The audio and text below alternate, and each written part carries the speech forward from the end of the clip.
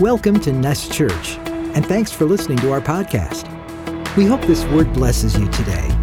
For more information, visit nestchurch.com. We hope to see you soon. And remember, you are loved. If your heart's in 1,000 pieces, just remember, you are loved. But I want to continue in this being gripped because Enoch was gripped, and I'm going to just talk from a very reverent place as I really feel deep inside that my insides are shaking. My spirit is being just touched by the Lord right now, and I just want to spend some time on this, as I feel as we got into worship, I myself experienced, and I hope you do, moments of actually feeling that squeeze and that grip from the presence of our Lord. Amen? There's something about the Lord, and there's something about Him, how He takes us by the hand. And there's something about Him and how He holds us in His hands. You've ever felt where something occurred in your life and you knew that was evident, that was the hand of God in your life? How many of you could testify of that? Man, I feel heavy today. Yeah. You guys have no idea how hard it is. Hallelujah. I some people share testimony sometimes of close encounters with death. And those are always scary. And then they get to a point, some conversations I've had, and they say, if it wasn't for the hand of God, I'd probably be dead. You've ever heard someone say that? So good. There's something about the Lord and how He takes us by the hand, but I don't want to just stop there. Not only does He take us by the hand, but there's something about Him, how He holds us in His hands. I love that He does take me by the hand, but all over Scripture there's also this reminder that not only does He take me by my hand, but He holds me as well. And He holds me in His hand. The hand of God, if you're taking notes, it's very popular in the Bible, the hand of God. I don't know how long this will go and where this is gonna branch into. But the truth is, the hand of God is a popular theme in the Bible. And it's written about in many occasions throughout Scripture, the hand of God. And not only that, but in your life you've experienced it, and you've experienced it in different ways, and you've experienced it, different occurrences in your own personal life. But I'm going to give you an example of not just one example, but an example of not only does the hand of God hold us and take us by the hand, but it also interferes, or a better word is intervenes with the hand of wickedness that might arise in your life. There's a hand of godliness, but I want you to know that there's also a hand of wickedness. Amen? We need to come to the realization that, and every day when we wake up and go to sleep, that there is a heaven and there is a hell. There are rulers. Like there is not just a God that sits in His throne, but there are angels that surround His throne. And there's also a fallen angel who was kicked out of His throne with a third of angels. And those guys are called, and then they cause demons as well, and then those guys are called rulers of this world.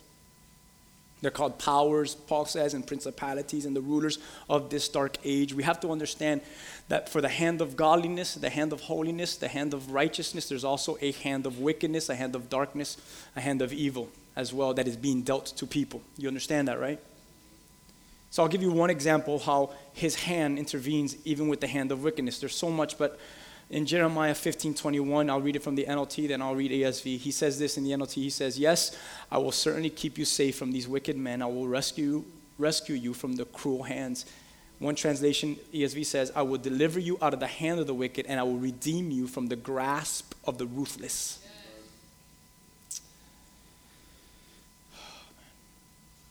The hands of God.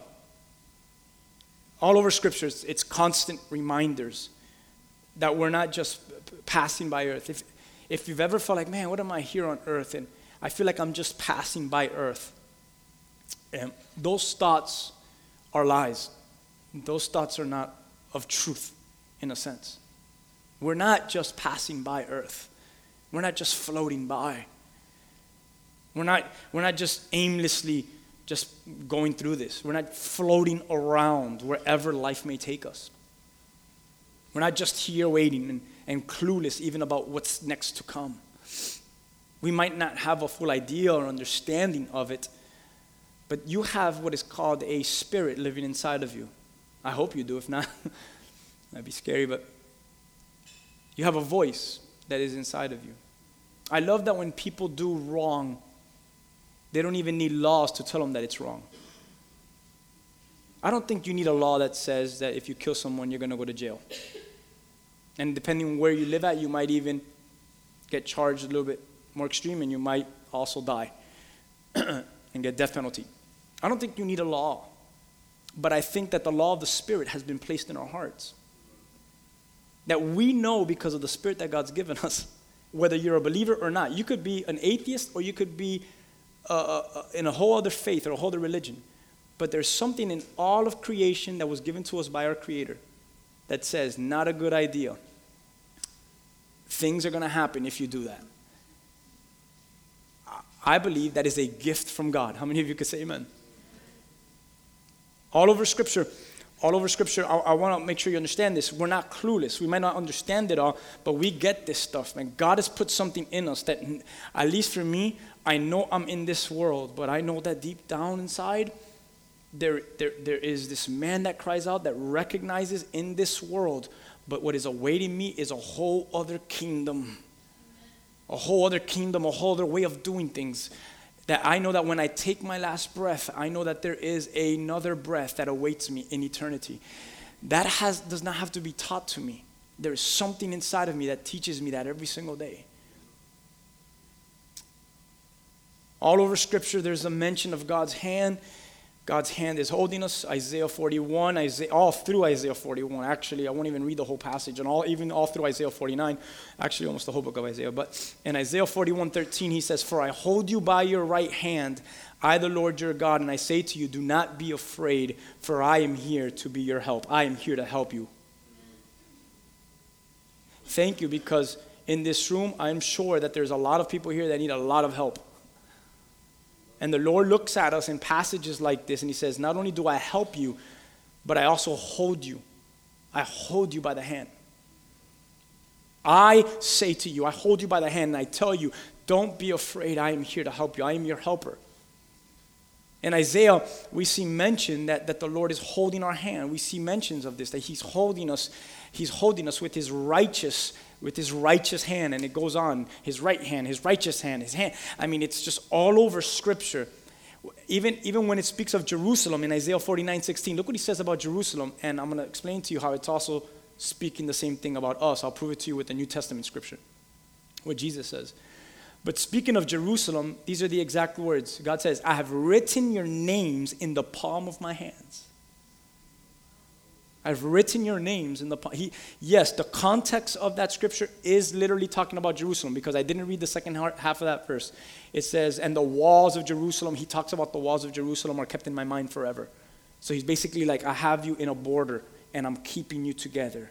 I hold you in my hand. I write your names down. We've preached that here before. We've preached that here so many times, so I don't want to be repetitive about when you fall in love with someone, you start writing their initials and their names on your palm of your hand when you were a young kid. You know, you first started with the little immaturity stuff. I love SOS. So that everyone in your class knew that you're starting to like someone. But then when it becomes official, because they circled, yeah, remember that preaching? Then you put their name. He writes you in the palm of his hands. It's not SOS. He writes your name so that while they're enthroned around him, singing songs to him, they see the names that are written in the palm of his hands. That's awesome. I love that. So here we go. I don't believe he just holds us. But his desire, this is from my heart as I was writing notes here, but his desire and purpose is to hold us together. Not just holds us, but holds us together. And what I mean is that in his hand we're held up. That our lives are not falling apart, where we rise where we finally, or we get to a place where we rise in consistency. We rise to a place of consistency where our faith is not being shattered or threatened every day, but that Scripture reminds us that it is actually now growing every day. I need you to understand the difference. I am not bashing any of you, and I'm not hitting any of you on the head, and I'm not being mean in any way. I'm telling us all as a family that we must come to a place in His presence where we say, I just don't know if I'm going to serve Him anymore. That's immaturity. Or I don't know if my faith is there anymore. What do you mean? Nowhere in Scripture can we back that up biblically. The Bible says we go to greater faith. We've preached here for months. We go from glory to what? Glory. So if we are in His hands, He's holding us together. What I mean, yes, together as a body, as a family, but that's not necessarily the only thing I'm talking about. I'm talking about He holds you together. Like, have you ever told someone, get yourself together? Or have you ever looked at yourself and have said to yourself, I need to what? Get myself together. So what does the Lord do? He holds you in His hands and He says what? I got yourself together. Okay? And that's what He's doing in the palm of His hands. Because why? Let's be very open and honest and blunt here. The majority of us, we could probably admit, we don't have ourselves together. And because we could say that, then there's only one thing to say. Jump into His hands so that you could get yourself together. Are you with me?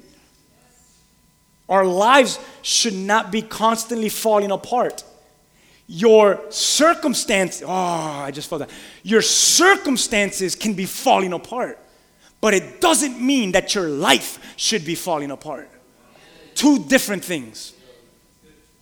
The life of the faithless is this. Their circumstances fall apart, so their life falls apart.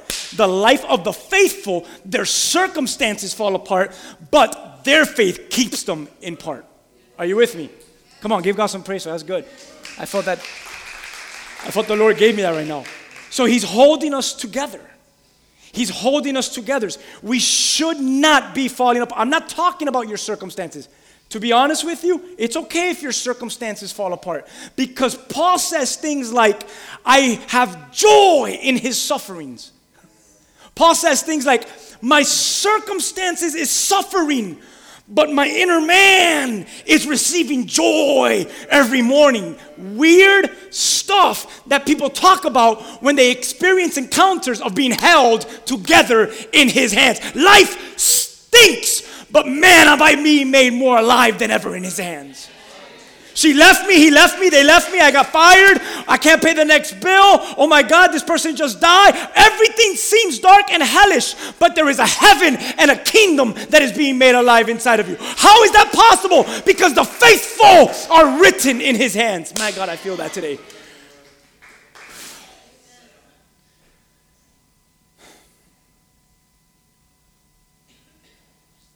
Definitely not going to finish this whole thing today.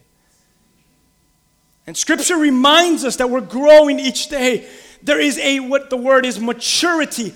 Paul goes deeper. He uses a word that strikes a chord to the church and to the Western church.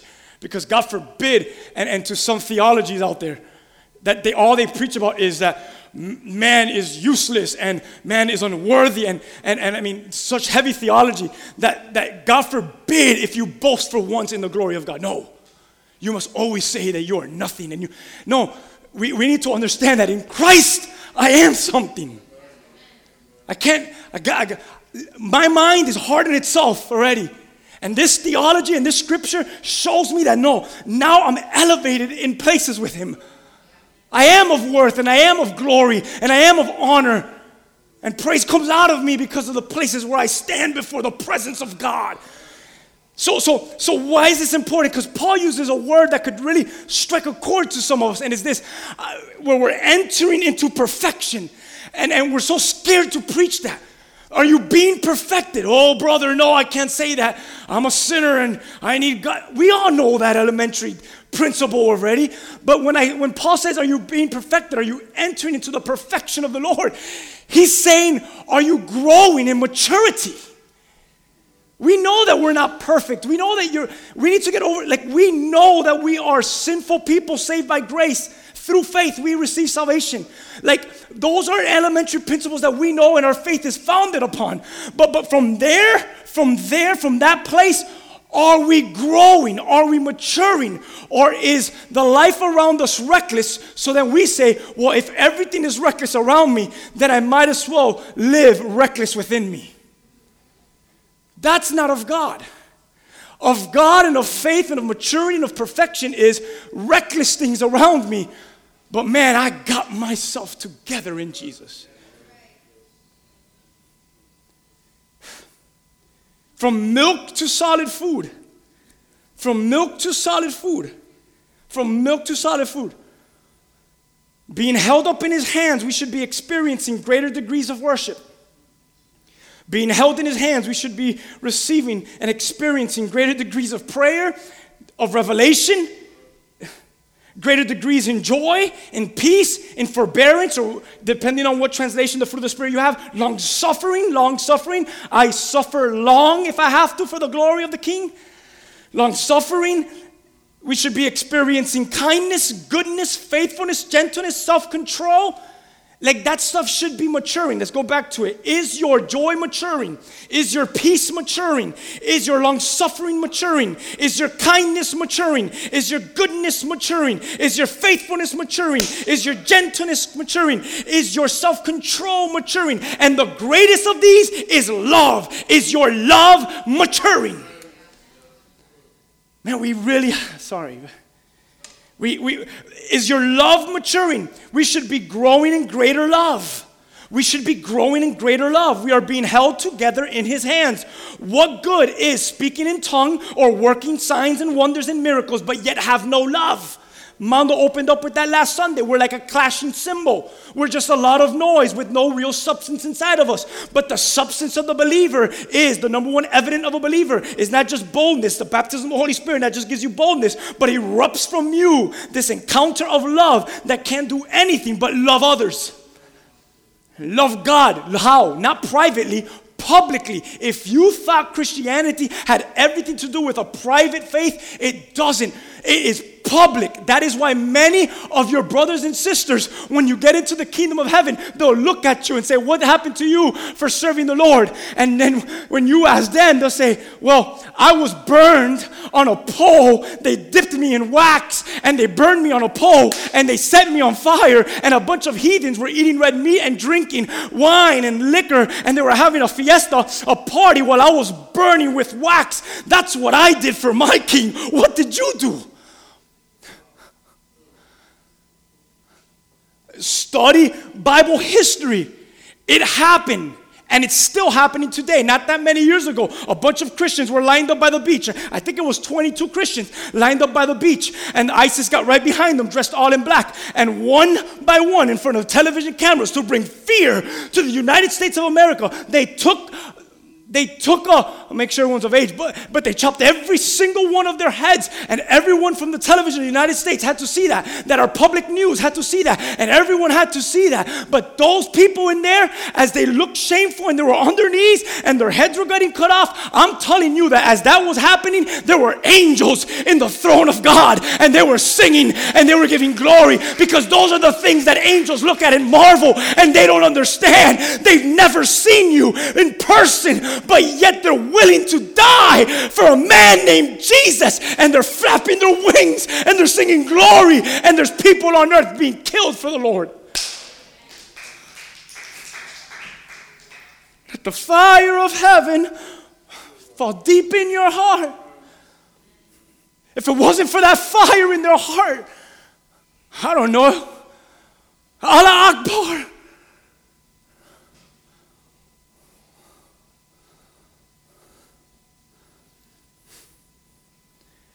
Greater love, greater love. That's right. I will not recant. I will not turn my lips will not go against my beloved. My name is Enoch, and I am a man of devotion, and I walk close in fellowship with the Lord. It's yours. Those are the things that we're talking about here. Greater love. We're being held together in the hands of God. There should be a love that is erupting through us because of a great love that's erupting in us. Isaiah 49, let's go back to that. It's not just Jerusalem. Let me read it one more time. It's not just Jerusalem. I have written your names in the palm of my hands, the walls of Jerusalem. It's not just Jerusalem, but we are also written and we are also held in his hands. I'm going to fast forward. There is a scripture when he says, for my Father has given them to me, and he's more powerful than anyone, and no one can snatch them from my Father's hands. Right then and there in the New Testament, he is repeating exactly what was said about Jerusalem in the Old Testament. Not only are they held in my Father's hands, but all of you, my sheep hear my voice and they hear me. All of you, my sheep, my Father has given to them, holds them in his hands, and no one can snatch them from my hands. So it's not just for Jerusalem. We're written, and I'm held in his hands. I'm having a bad day. Just look at his hands. Your name is in his hands. And I want to share some heart with you right here. I've come to trust. Please listen to this. I've come to trust that this is the place where my life is being held. It has been gripped. I don't say that word lightly today. I say it for what it means. It has been gripped, and in his grip, we learn intimacy. We learn Enoch lifestyle. What do I mean? We learn how to what? My family and my ancestors before me, none of them lived in close fellowship with the Lord, but here I am. I'm a man of devotion by my name. My name is Enoch. And what happens to him? He's gripped, and in that grip, he is so intimate with the Lord that the Lord says, Enoch, can you just come over here and be with me already? Imagine being in the places where the Lord looks at you and says, come up here and be with me already. In his grip, not only do we learn intimacy, but we encounter. This is so important for today, and I feel like this is what the Holy Spirit is doing in my heart right now through worship and even as I'm preaching, that in his grip we encounter where we can run wild again as sons. Run wild. No longer being restrained or constricted. I hear stories of people saying that they were worshiping in church, and people came up to them and says, we don't do that in this church. What? We worship God in this church. We sing songs to God in this church. We scream if God leads us to scream in this church. We cry if we want to cry in this church. We are the church. We are the people of God. As we gather, we are it. Where we run wild in my own private relationship with the Lord, wild again as sons. Please listen to this, that I don't have to be preserved and I don't need to be formal as the church has always taught us to be, but that I can cry, I can yell, I can sit, I can even dance, and I can lay out if I want to before the presence of God.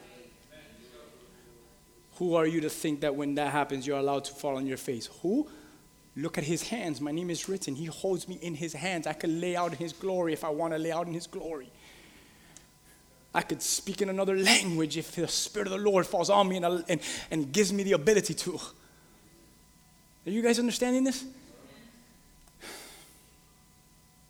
In his hands, we learn how to be wild again. Wild sons. And obviously, women, I'm talking to you too, wild daughters. That we could run wild again. That I don't have to be preserved and formal. That I don't have to be preserved and formal. That I don't have to follow a certain guideline. As long as it's biblical, as long as it's not against his word, Lord, take me past the borders of man and take me to, stretch me to places that I have never even encountered or seen, heard before.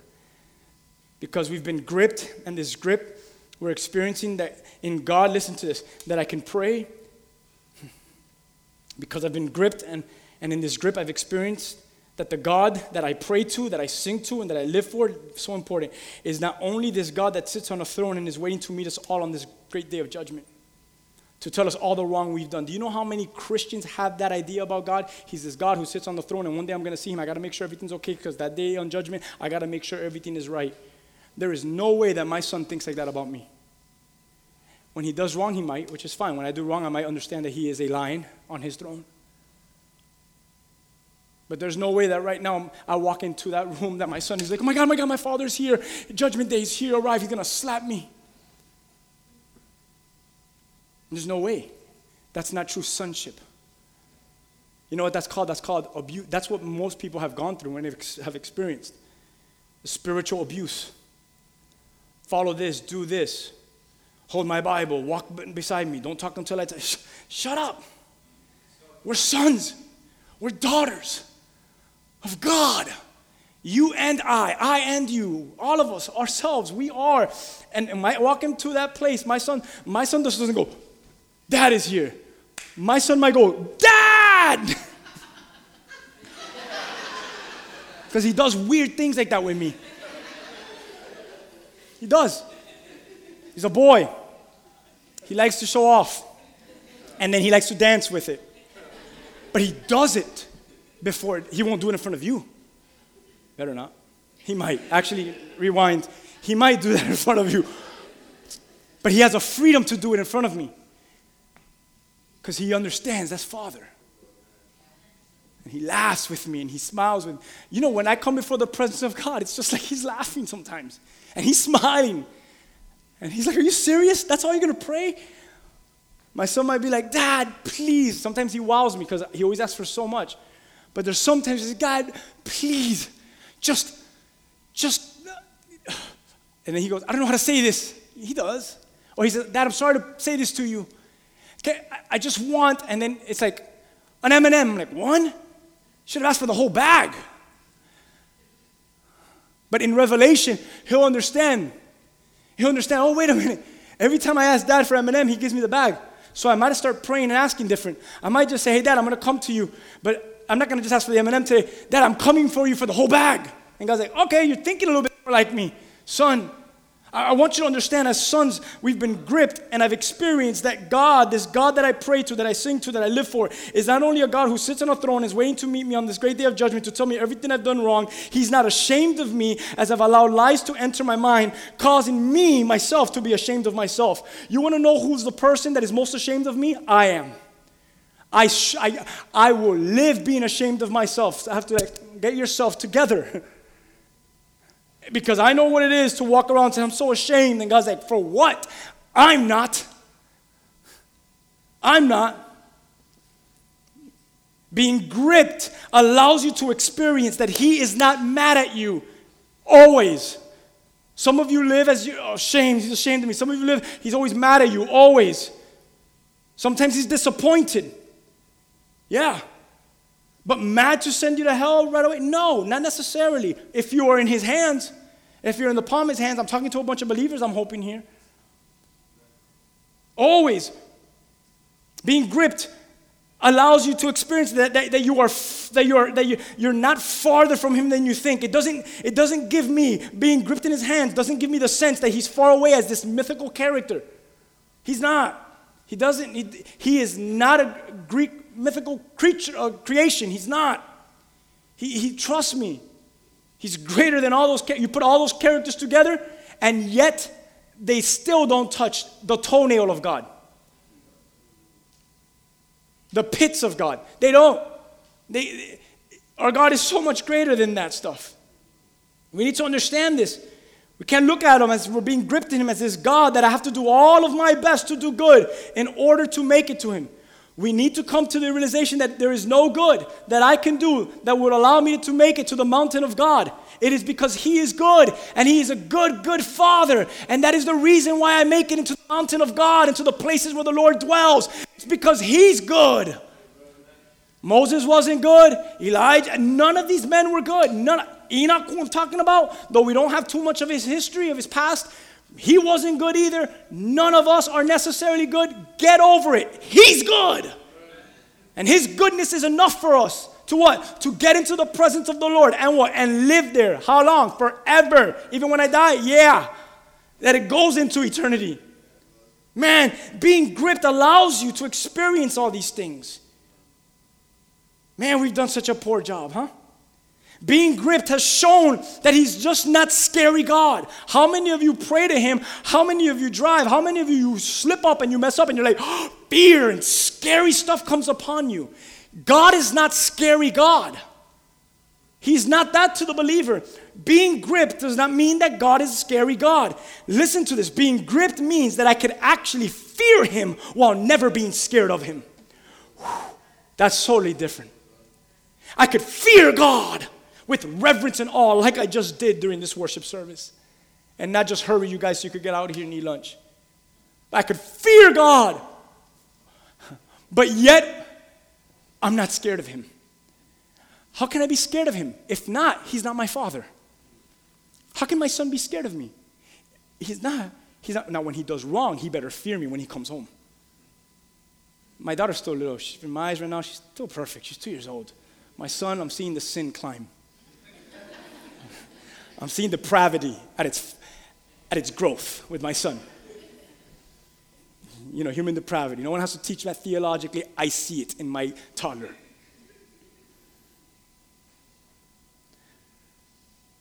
No one has to bash it over my head. I see it in him. My daughter too, but she's my daughter. Don't talk bad about her. Let's go to my son for a second for a while. Just kidding. But you know what I'm talking about. You know what I'm talking about. He better fear me, but to be scared of me, Dad, I'm so scared. Don't ever be scared of me. Don't ever be scared. And if we're scared before him, then he's not father and we're not sons. But fear, reverence, and awe, that's totally different. Yes, you should have that for your father. I am my father's pastor. I pastor my father, but I also fear my father. So I pastor the man I fear. I'm not scared of my dad, but I fear him. He's not here today. He's working hard today. Keep him in prayers. He'll be back with us next Sunday. But I fear him, and I'm pastoring him, though I have the fear of the Lord for my father, because he knows the Lord. When my father says, I feel like the Lord is speaking to me, I promise you, I listen to him. Because I know when he really says that, when he says that to me, I know God's really speaking to him. Because he says it when God really speaks to him. I fear him, so I listen. You guys getting this? I'm not scared. Jesus, back to John 10, he holds us together. For my Father has given them to me. He's more powerful than anyone else. No one can snatch them from the Father's hands. The Father and I are one. I am gripped. Everyone say, I am gripped. I am gripped. New series, Gripped. We spent 5 weeks, 5 teachings on steward the fellowship. Steward the dwelling. Wednesday we went over part 5. And today we enter into gripped. The Father and I are one. He grips them in his hand. The word gripped. I don't know if you need a definition, but it's obvious, right? The word gripped. To take and keep a firm hold of. I like this one. To grasp tightly. But my favorite one is this one. Deeply affect someone or deeply affected by someone. Oh,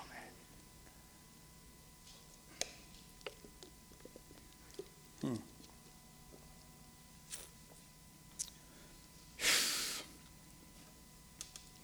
I've been deeply affected by someone, and that is causing me now to live a life that deeply affects others. Yes or no?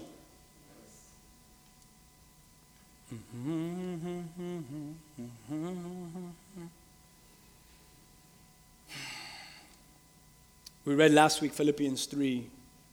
We read this. This is just introduction stuff. I might go into like anxiety. I've had so many talks with all of you guys, and anxiety is so highlighted in today's humanity. It's crazy, I guess, the times we live in. Maybe we'll talk about the grip of anxiety and the grip of fear, the grip of success, the grip of whatever you might feel. But let's be honest, with every week that we go by in grip, you need to understand that regardless of what grips you, until he finally grips you, you're not gonna have victory over those things that have gripped you and have had power over you. Like maybe what needs to happen for you to break free from those things is get to a place where finally you're gripped by another, by the only one, and not by so many others. How many times have we said here, there are many lovers love, but there's only one lover's love? No one can love me the way my lover's love loves me, though there are many other lovers' loves. It's all confusing in this church. Here we go. Philippians 3:12 says, not that I have already attained or I am already perfected. Remember this last week? But I press on. I press on. Everyone say press on. Press on. I hold on. Say hold on. Hold on. I like this. I grip on.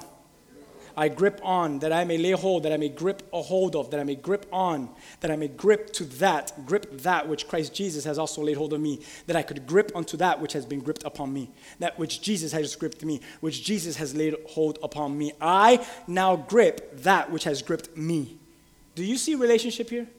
Can you imagine if I hold my wife's hand and she does this the whole time? Come on, woman. Tightly grasp your husband. But as a man, I want her to grab me back. If she does that to me, she wants me to grab her back. So I love that Paul says, not that I'm already perfected or fully matured yet. He is maturing. But I press on. You see, he's maturing. And that I may grip, that I may lay hold that for which Jesus has also laid hold of me. I'm gripping back to the one who has gripped me. What does that mean? Okay, let's get over it. Ready? He first saved you. He first touched you. He first came to you. You did not first come to him. Does everyone understand that? But now that he's finally come to you, that does not mean that now your lifestyle should be constantly going to him. Do you get me? So I did nothing to get to him. He did everything to get to me. But now that he's gripped me, I now live my life, what? Gripping onto him. And that's what Paul is saying here. Christ had a firm hold on Paul. And we see that through Paul's life, he was, deeply affected. Back to the definition of gripped. He was deeply affected by the Lord's presence. If you remember when it started, you remember that it started on a road called Damascus, on the way with papers from high officials to what? To persecute, arrest Christians, those of the way. But on his path to go do a lot of evil and harm and wickedness, the hand of wickedness, God intervened the hand of wickedness, put it away, and he brought his hand of glory, his hand of grip upon Paul's life. Paul was thrown off a horse, blinded for 3 days, had to go to another man of God's house. The man of God had to pray on him, opened up his eyes, and he says, now let me go again so that I could take the gospel to everyone that I was once part of their team. Why not? Let's give God some glory. That was weak. This was a man who was gripped. He had a firm hold, and we see that he was deeply affected. And we see that it started in Damascus Road. It did not end in Damascus Road. Trust me when I tell you, if you read his epistles, if you read his letters, if you look through his life, Paul's life continued to deepen in the grip. It continued to be deeply affected by God. I know that. I just shared with you maybe 20 minutes ago that he writes, I know a man that went up to the third heavens. He's talking about himself. I am so gripped by him. I am so close to him that he decided to snatch me from earth for a moment. And in the spirit realm, I got to see things of heaven that my eyes have never seen. And he comes back to earth and he's writing about an experience with a supernatural glory throne and heavenly realm. And he says, I know a man. He's so humble. Should have just written, I went. I mean, how do you get to that place? Man, he was being deeply affected. When? Not just the day he got kicked off his horse on the day of salvation, but deep affection happens all throughout your life. It didn't happen in my honeymoon with my wife. I could tell you this. This week has been a greater deep affection. Better than it was in my honeymoon almost 10 years ago. Why? Because that's what relationships look like. With friends, with love, with God. We're deeply affected. The affection is growing deeper. So what does that mean? He tells me more secrets every day. He shows me more things every day. How many of you, because of deeper affection, are seeing and hearing and experiencing things deeper every single day? You're getting closer and closer. You're not there yet, but man, you definitely aren't where you were yesterday. Why? Because of deeper affection. I'm gripped by his love. So what? And he never lets me go. Wow. In a world where everyone says they love you, and everyone lets go of that love. In a world where everyone kisses you in the cheek, and you turn around and they stab you in the back. But yet he grips you with love and says, no one will ever snatch you from my hand. And what does that grip mean? It is daily affection, and it grows. So Paul is growing. He's not just getting kicked off horses anymore. Listen, man, I feel this. He's not just getting kicked off horses anymore. But one day, he knows it's his last visit to this church, right, in Ephesians. And he says, I better make this one long because I'm not going to be here for long. And he preaches all day from sundown to sun up. And in the second floor, second or third floor, the lights, the Bible says, were dim. And there was a young man named Eutychus. And Eutychus was sitting by the window still, and he was listening to Paul preach, and the lights were dim, and Paul went for 12 hours preaching, from sundown to sun up. And as he was can you imagine? I'm just preaching to you for an hour, and you complain. He's preaching for 12 hours. 12 hours. And the guy's there. I'm about to do what he did. And he's on the window still, and he falls asleep, and he falls from the third or second level to the ground. The service stops. Paul stops his preaching, goes to where he's at, lays on top of the man, grabs him by the hand, grips him by the hand, and tells everyone, it's okay, he's alive, picks the guy back up, sit down again in your window still, and preaches a whole other day there. It's my last day to be with you. I'm going to make this one long. I believe I'm still going to be back here next Sunday. God hasn't told me anything otherwise, so I'll keep this one a little bit shorter than Paul's. But Paul knew that from here, I'm making my way. My aim is Jerusalem, but I'm going to die soon. So I got to stay on this long. I got to unpack everything that God is showing me. Did I tell you that I knew a man that went up to the third heaven? I'm sure he went through that spiel in Ephesus. Because he was going to leave. He threw all the goodies out of the bag. You know what I'm talking about. When a preacher who's a guest preacher, he preaches his best message. Well, Paul preached his top 10, 100 messages on that day. Got 2 days because I'm gone. I'm telling you, Paul went from getting kicked off horses to then grabbing dead people from the hand and said, he's alive. How does that happen? How do you go from persecuting Christians and being kicked off horses so that the Lord can reveal himself to you? 2 years later, you're grabbing people's hands who are dying because they're being tortured by your long preaching, and they're falling asleep, and they fell on the floor, and you picked them up and said, he's good, he's alive again. I'm telling you that God was working in Paul and through Paul because Paul understood a lifestyle of deeper affections because he was gripped by a love that no religion was able to grip his heart. How do I know that? He walked away from Pharisaical religion. I can't deal with this no more. What are we doing as a church? We're walking away from Pharisaical religion. What does that mean? If the service goes 3, if the service goes 2, if the service goes 1 hour, we'll do it. If the service goes 3 hours preaching or 3 hours worship, we'll do it. Why? Because if you put guidelines, you're a Pharisee. But if we are moved by the Spirit, we hear what the Spirit says and we do as the Spirit does. Let the fire from heaven. Paul was growing in that. Paul was, how do you have a boldness to preach for so long? I'm guessing when you're raptured up into heaven for a little while, you come back and say, I could do whatever. I don't know. Have you gone to heaven yet? No, I have. I'm going to preach for 12 hours. I don't know how he died, I don't know, but whatever. But it grows, it grew. He talks about all these things. He talks about, like I shared earlier, he talks about joy and sharing in Christ's sufferings. How do you talk about having joy in suffering? I'll tell you how. Because you've been gripped. I'll tell you how. Because your daily affections are growing. What does that mean? I'm suffering, but I'm joyful. Does that really make sense to us? I know of several families that it does here. And I could call them by name. And they'll tell you some stories in here, how they've suffered. But I've never heard them complain.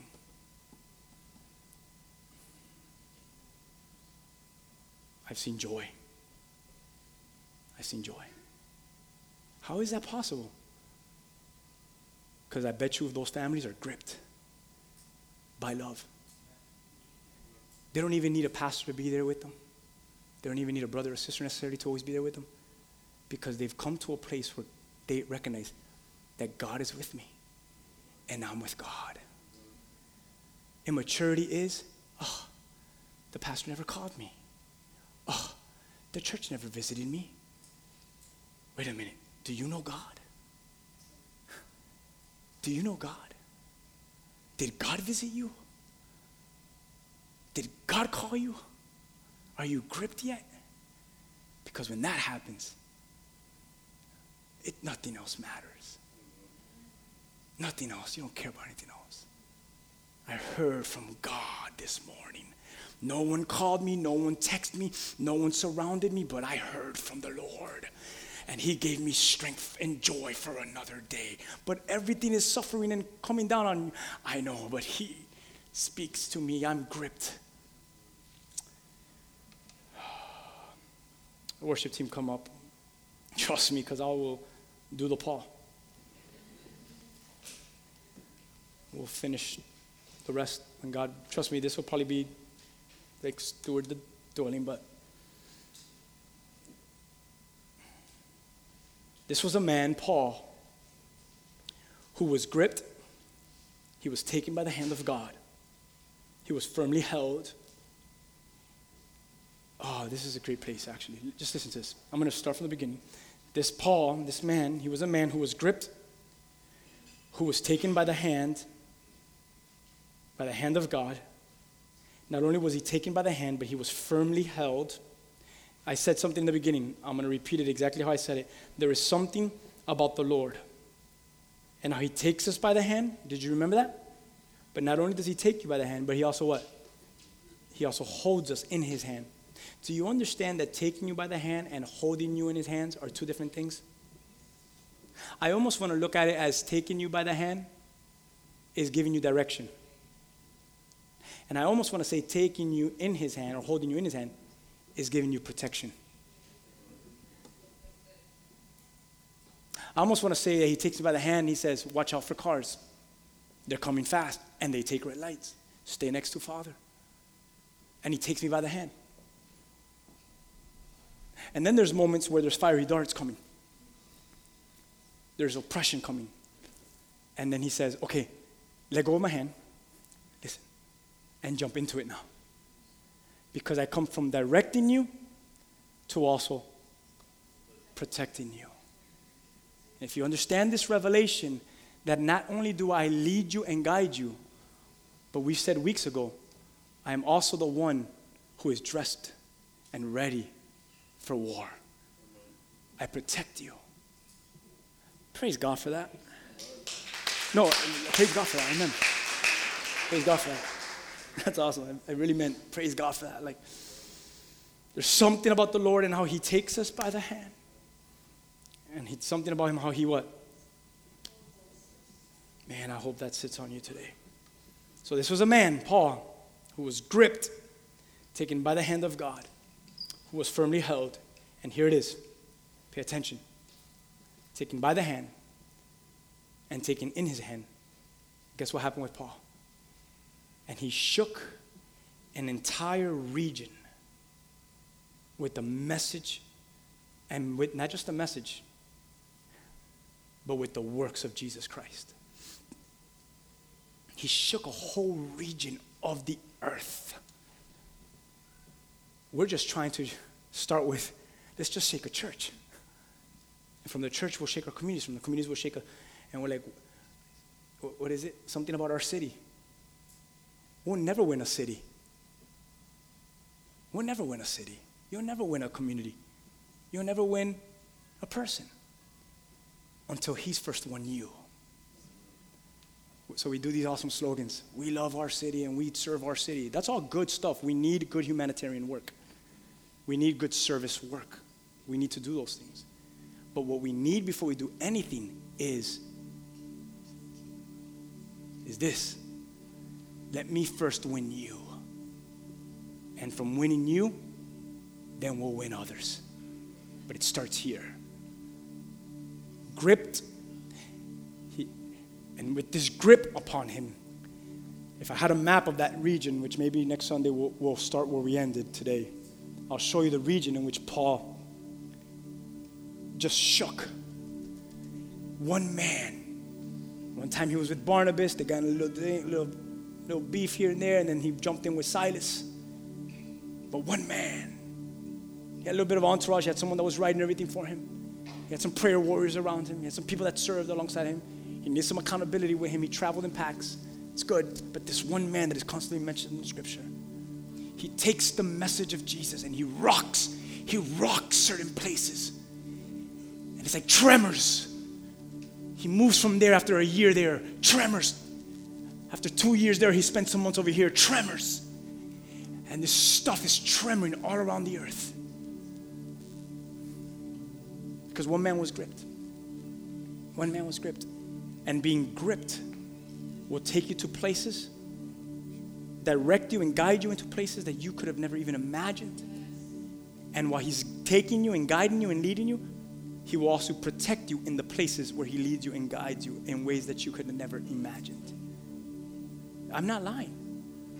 How many times have you heard me say here that Paul was killed one day? He gets back up. The Lord resurrects him. And he continues to preach, not in a different city. He finishes his message at that same city. I'm not done. You guys killed me before I was done. He goes right back in.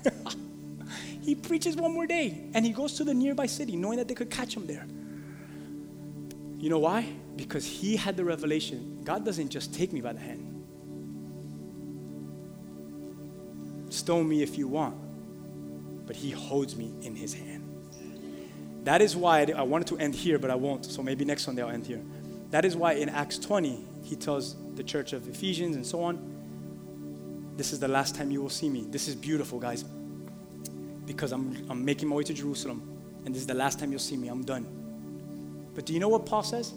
Oh, man. Not because man has authority and they're going to kill me, but the Spirit of the Lord, the Holy Spirit has compelled me, has bounded me. Can I use another word?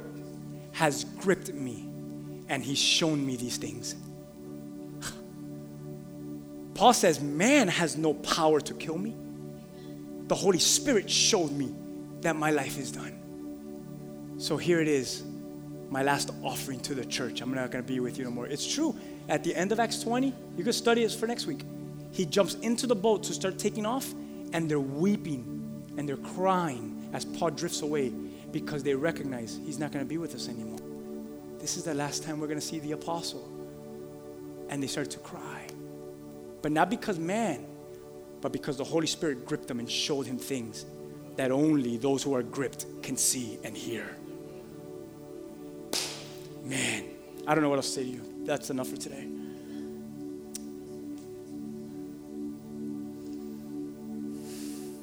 I mean, I can't do an altar call because I think we all need to be gripped, better gripped.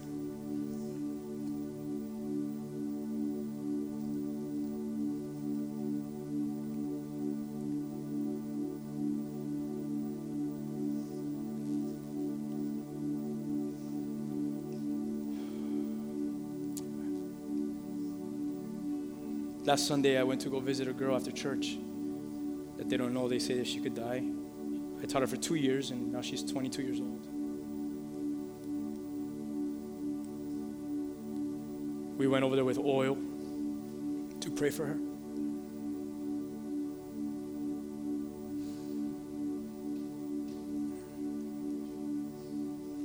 We're talking with the family. I love her so much. She's sitting right next to me. She was a student for 2 years. She would come to my class and hang out, and we'll talk. She's suffering from a serious illness, which it's taking over her body, and she's losing control, and the doctors say that. So they're trying to figure it all out. And she's sitting right next to me, and as we're talking, I feel the Holy Spirit tell me, don't pray for her. She needs to pray for you. She needs to pray for you. So I looked at her and I said, sweetheart, I said, the Holy Spirit was showing me that we came with an assignment to pray for you. But in reality, I'm your assignment. You need to pray for me.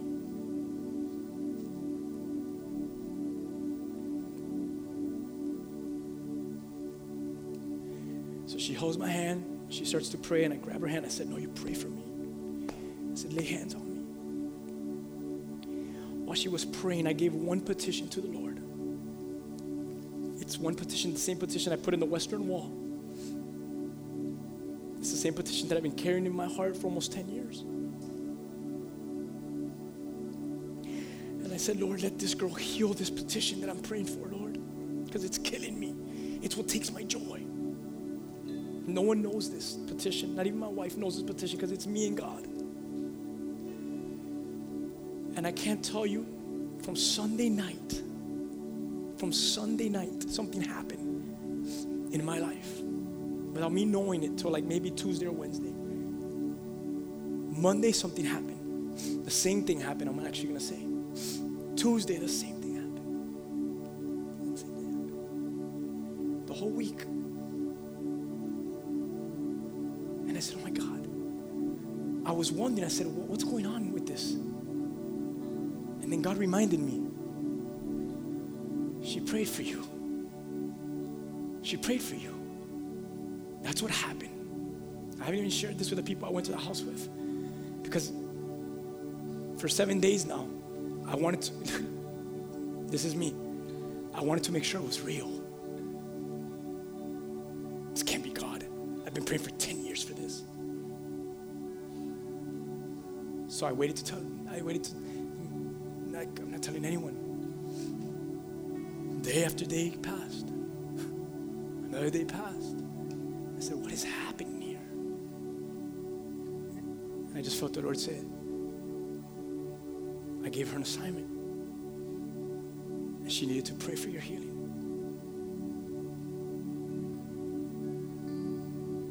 I haven't even texted her dad yet to tell her this. When the Spirit leads me, I'm going to text him and say, I want you to know, I want you to tell your daughter that I've been praying for something for 10 years. I gave it to the Lord privately when she laid hands on me. And from the moment that she's prayed, I've seen a divine, supernatural healing like you have no idea. Maybe this was the first confession. Maybe the next one is him. Here I thought I was gripped. I'm gripped. So I'm going to go pray for this girl and heal her in Jesus' name. But I recognized that in her sickness, she was more gripped than I was. And she needed to pray for my sickness. And she needed to heal me.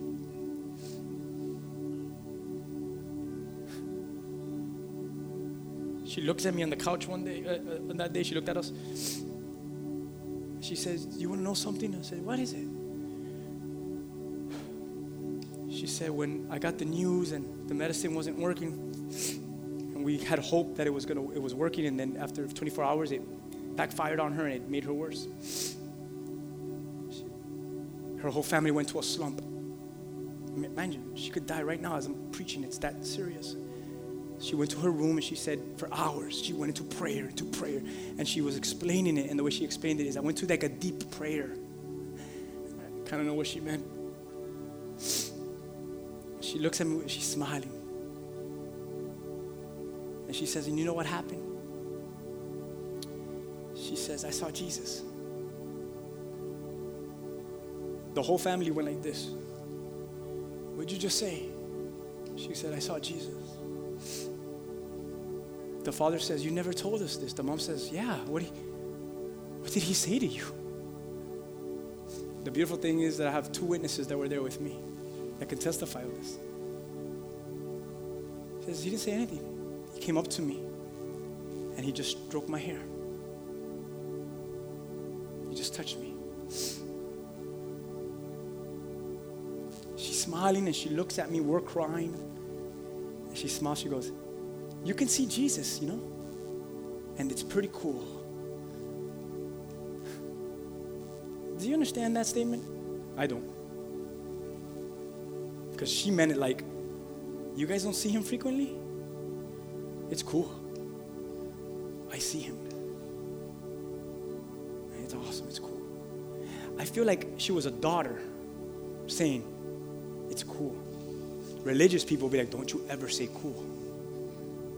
You should say you fear and you tremble and you shake and you scared when he shows up. The daughter said, nah, he touched me like this. You could see him, you know, and it's so cool. She was taken to a place where religion can't take her. to a place where only grip can take you. And the only way she could describe it as a son, as a daughter, is it's pretty cool. Everything religiously in me want to say pretty cool. How can she say that? And then God said, that's probably the greatest way you could define me. From a young girl who could be dead tomorrow. When I stroke her hair, I'm good with it. Shut up, Regal. I'm pretty cool. To her, that's what she needed.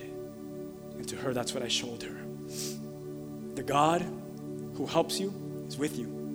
And I'm pretty cool.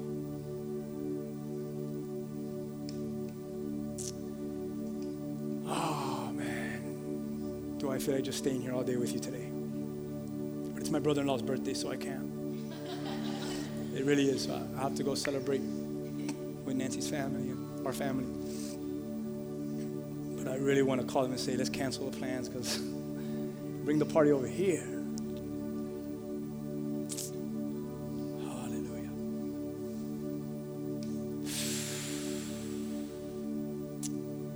If Jonathan is leaving to UCF, if you share like Jonathan, you're going back to school, high school, middle school, college. You're a teacher. Let's pray for teachers, administrators, any working in the school system or school season.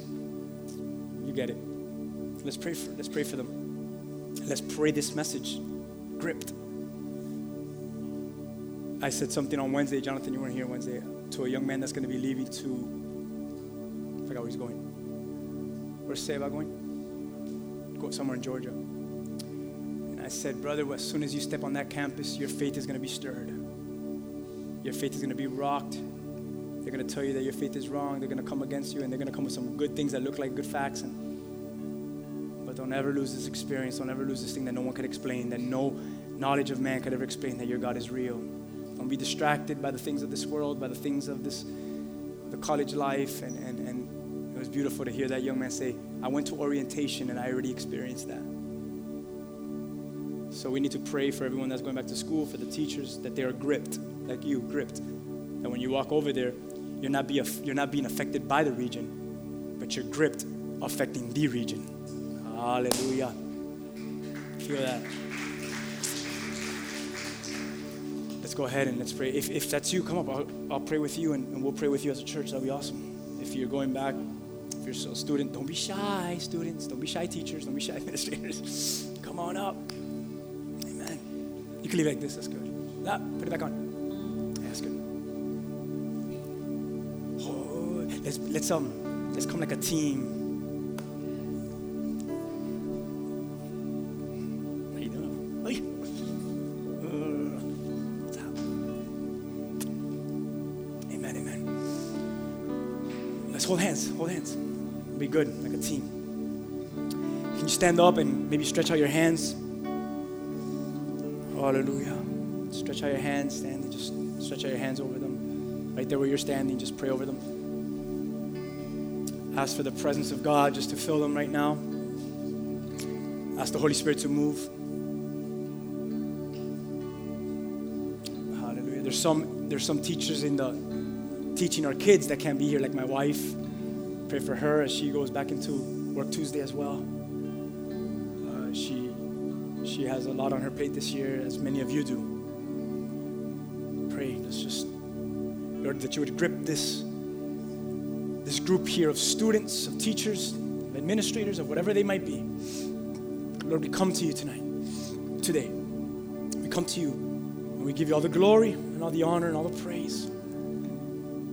I thank you as we hold hands right up here, Lord. I pray for every student, for every teacher that's up here, those that are not here today, those that are in the back with the kids. Lord, for the students that are back there as well. My daughter goes to school, Lord, for the first time. My son goes back. A lot of those kids back there go back. And Lord, I just pray that every single person that is going back, that they'd be gripped. Gripped with such a love, with such a power, with such an anointing. That whatever happens around them, may not happen within them. That whatever happens around them would cause them to be better within. That they would grow more joyful. That they would grow more maturely to the things that you're calling them into.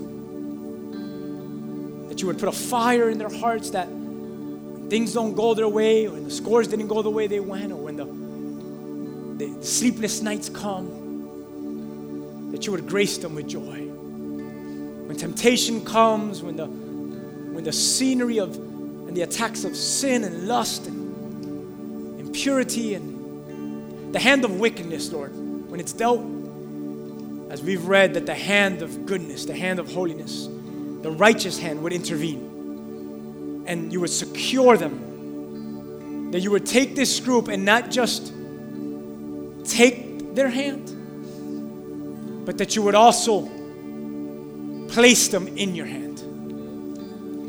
Pour out your presence and your spirit over them. And let this school year be a powerful, victorious school year that we lift up the banner of Jesus and say, man, God is so good this year. Not just with words like Paul, but also with works.